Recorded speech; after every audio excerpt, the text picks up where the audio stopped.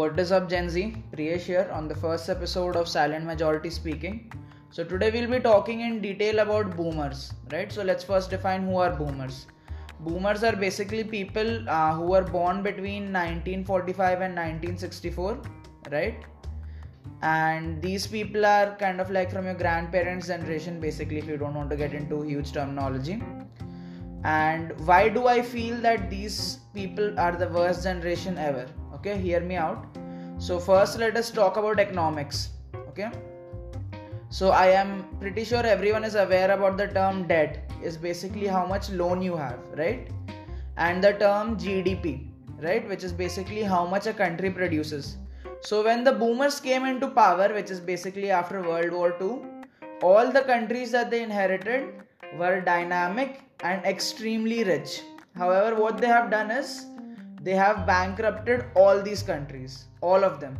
Okay, so USA, which is the biggest economy in the world, has a 103% debt to GDP ratio, which means even if the entire public worked over 1 year and paid its entire earnings as taxes, it would take the entire US public more than 1 year to pay it off.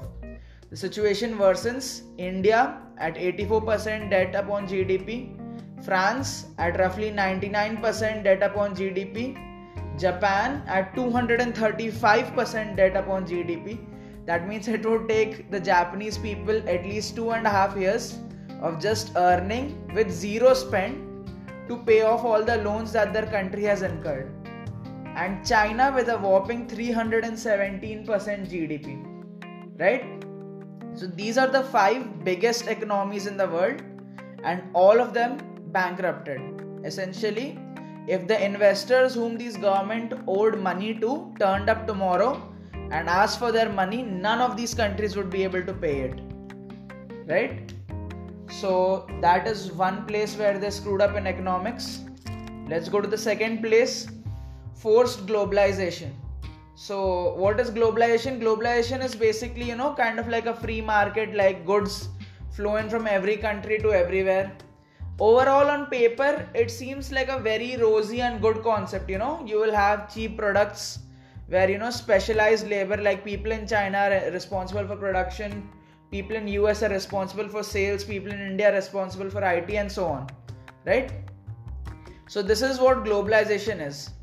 Now what they tried to do was they tried to force this globalization concept onto economies that were not ready for it, clearly not ready for it. What this has done is this has absolutely destroyed manufacturing jobs in many countries, destroyed IT jobs in many countries, destroyed sales jobs in many countries, right? And overall it's a big mess.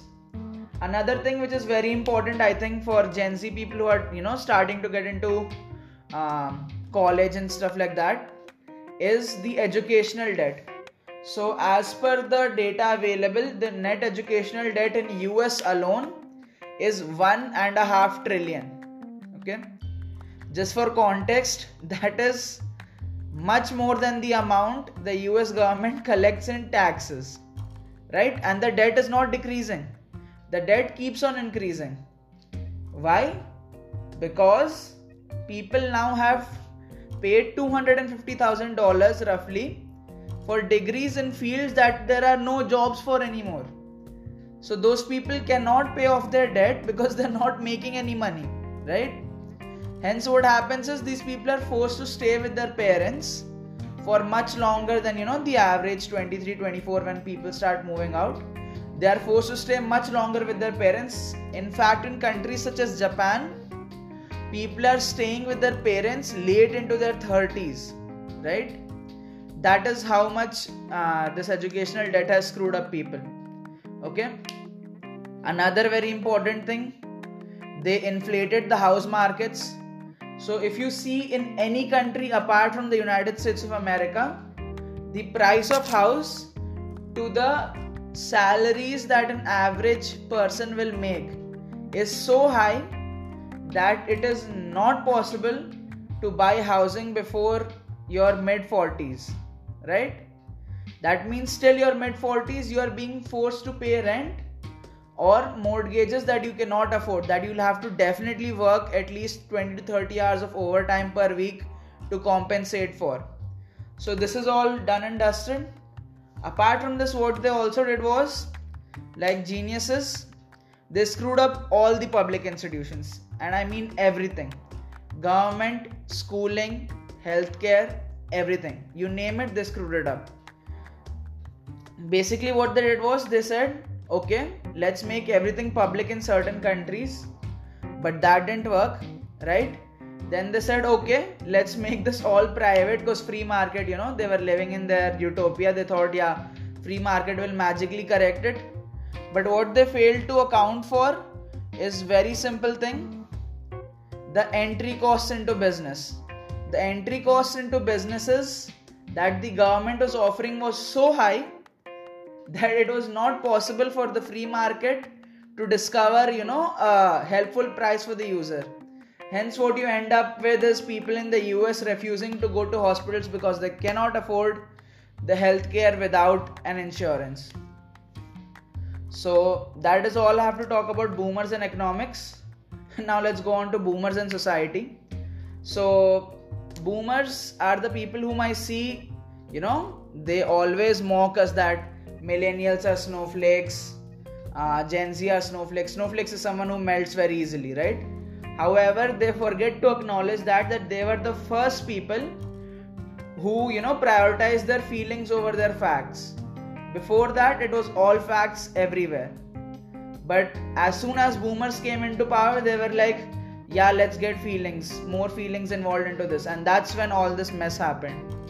So basically what happened is, they thought, okay, the rich people are earning a lot of money. Let's tax them a lot so that, we can actually make the money trickle down to the poor people. Nice, good idea. What happens in practice? Rich people will figure out ways to avoid paying taxes. And very, very simple ways there are to avoid paying taxes. They figure that out. And then what happens is, basically the entire burden of the taxes moves on into the middle class. So once the taxes move on into the middle class, that is when, the middle class has to pay, bigger amounts of taxes. They have less disposable income. They can spend less. They can save less. And therefore, the economic gap widens. They had all these facts, but they felt good, right?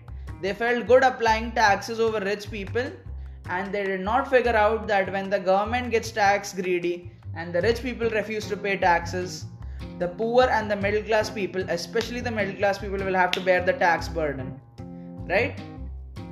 So again, example of bad ideas. Another bad idea was that, they seek to inspire strong emotions in people. Look at everything you see in Hollywood. Look at everything you see in Bollywood. Look at everything, you see in the conventional mainstream media. What is it all talking about? It's all talking about crime. It's all talking about people fighting against crime with emotions, right? That is not how problems are solved. So the problem will still remain. The only thing is, people will start getting offended more. That's it. The problem will never get solved. To solve the problem, you need strong logic, not strong emotions. And boomers did not tell that to their kids. So basically, this is all I have to say about boomers. In their defense, their only defense, they were born at a time when there was plenty for everyone. And when there is plenty for everyone, you don't, think about bad things going on. So they always kept on thinking, okay, for the next 10 years, the job market has grown 3%. It will keep on growing 3%. It didn't. They kept thinking, yeah, the middle class is spending more, increasing at 10%. It will keep increasing at 10%. It didn't. And when things went against their beliefs, they started giving us random nonsense inspirational quotes that would not help the general public. So maybe they were somewhere justified, but now what they have left us is with impossible choices. Impossible choices that we will have to make. We will have to pay the price, and there are no two ways about it. The only golden lining is I have seen people from the Gen Z generation and some of the later millennials who are willing to endure huge personal sacrifices for social causes. That is the only silver lining in this entire topic. So with this we will wrap up our diss track of boomers, if you might say, and catch you in the next episode. Till then, stay educated, stay scientific. Thank you.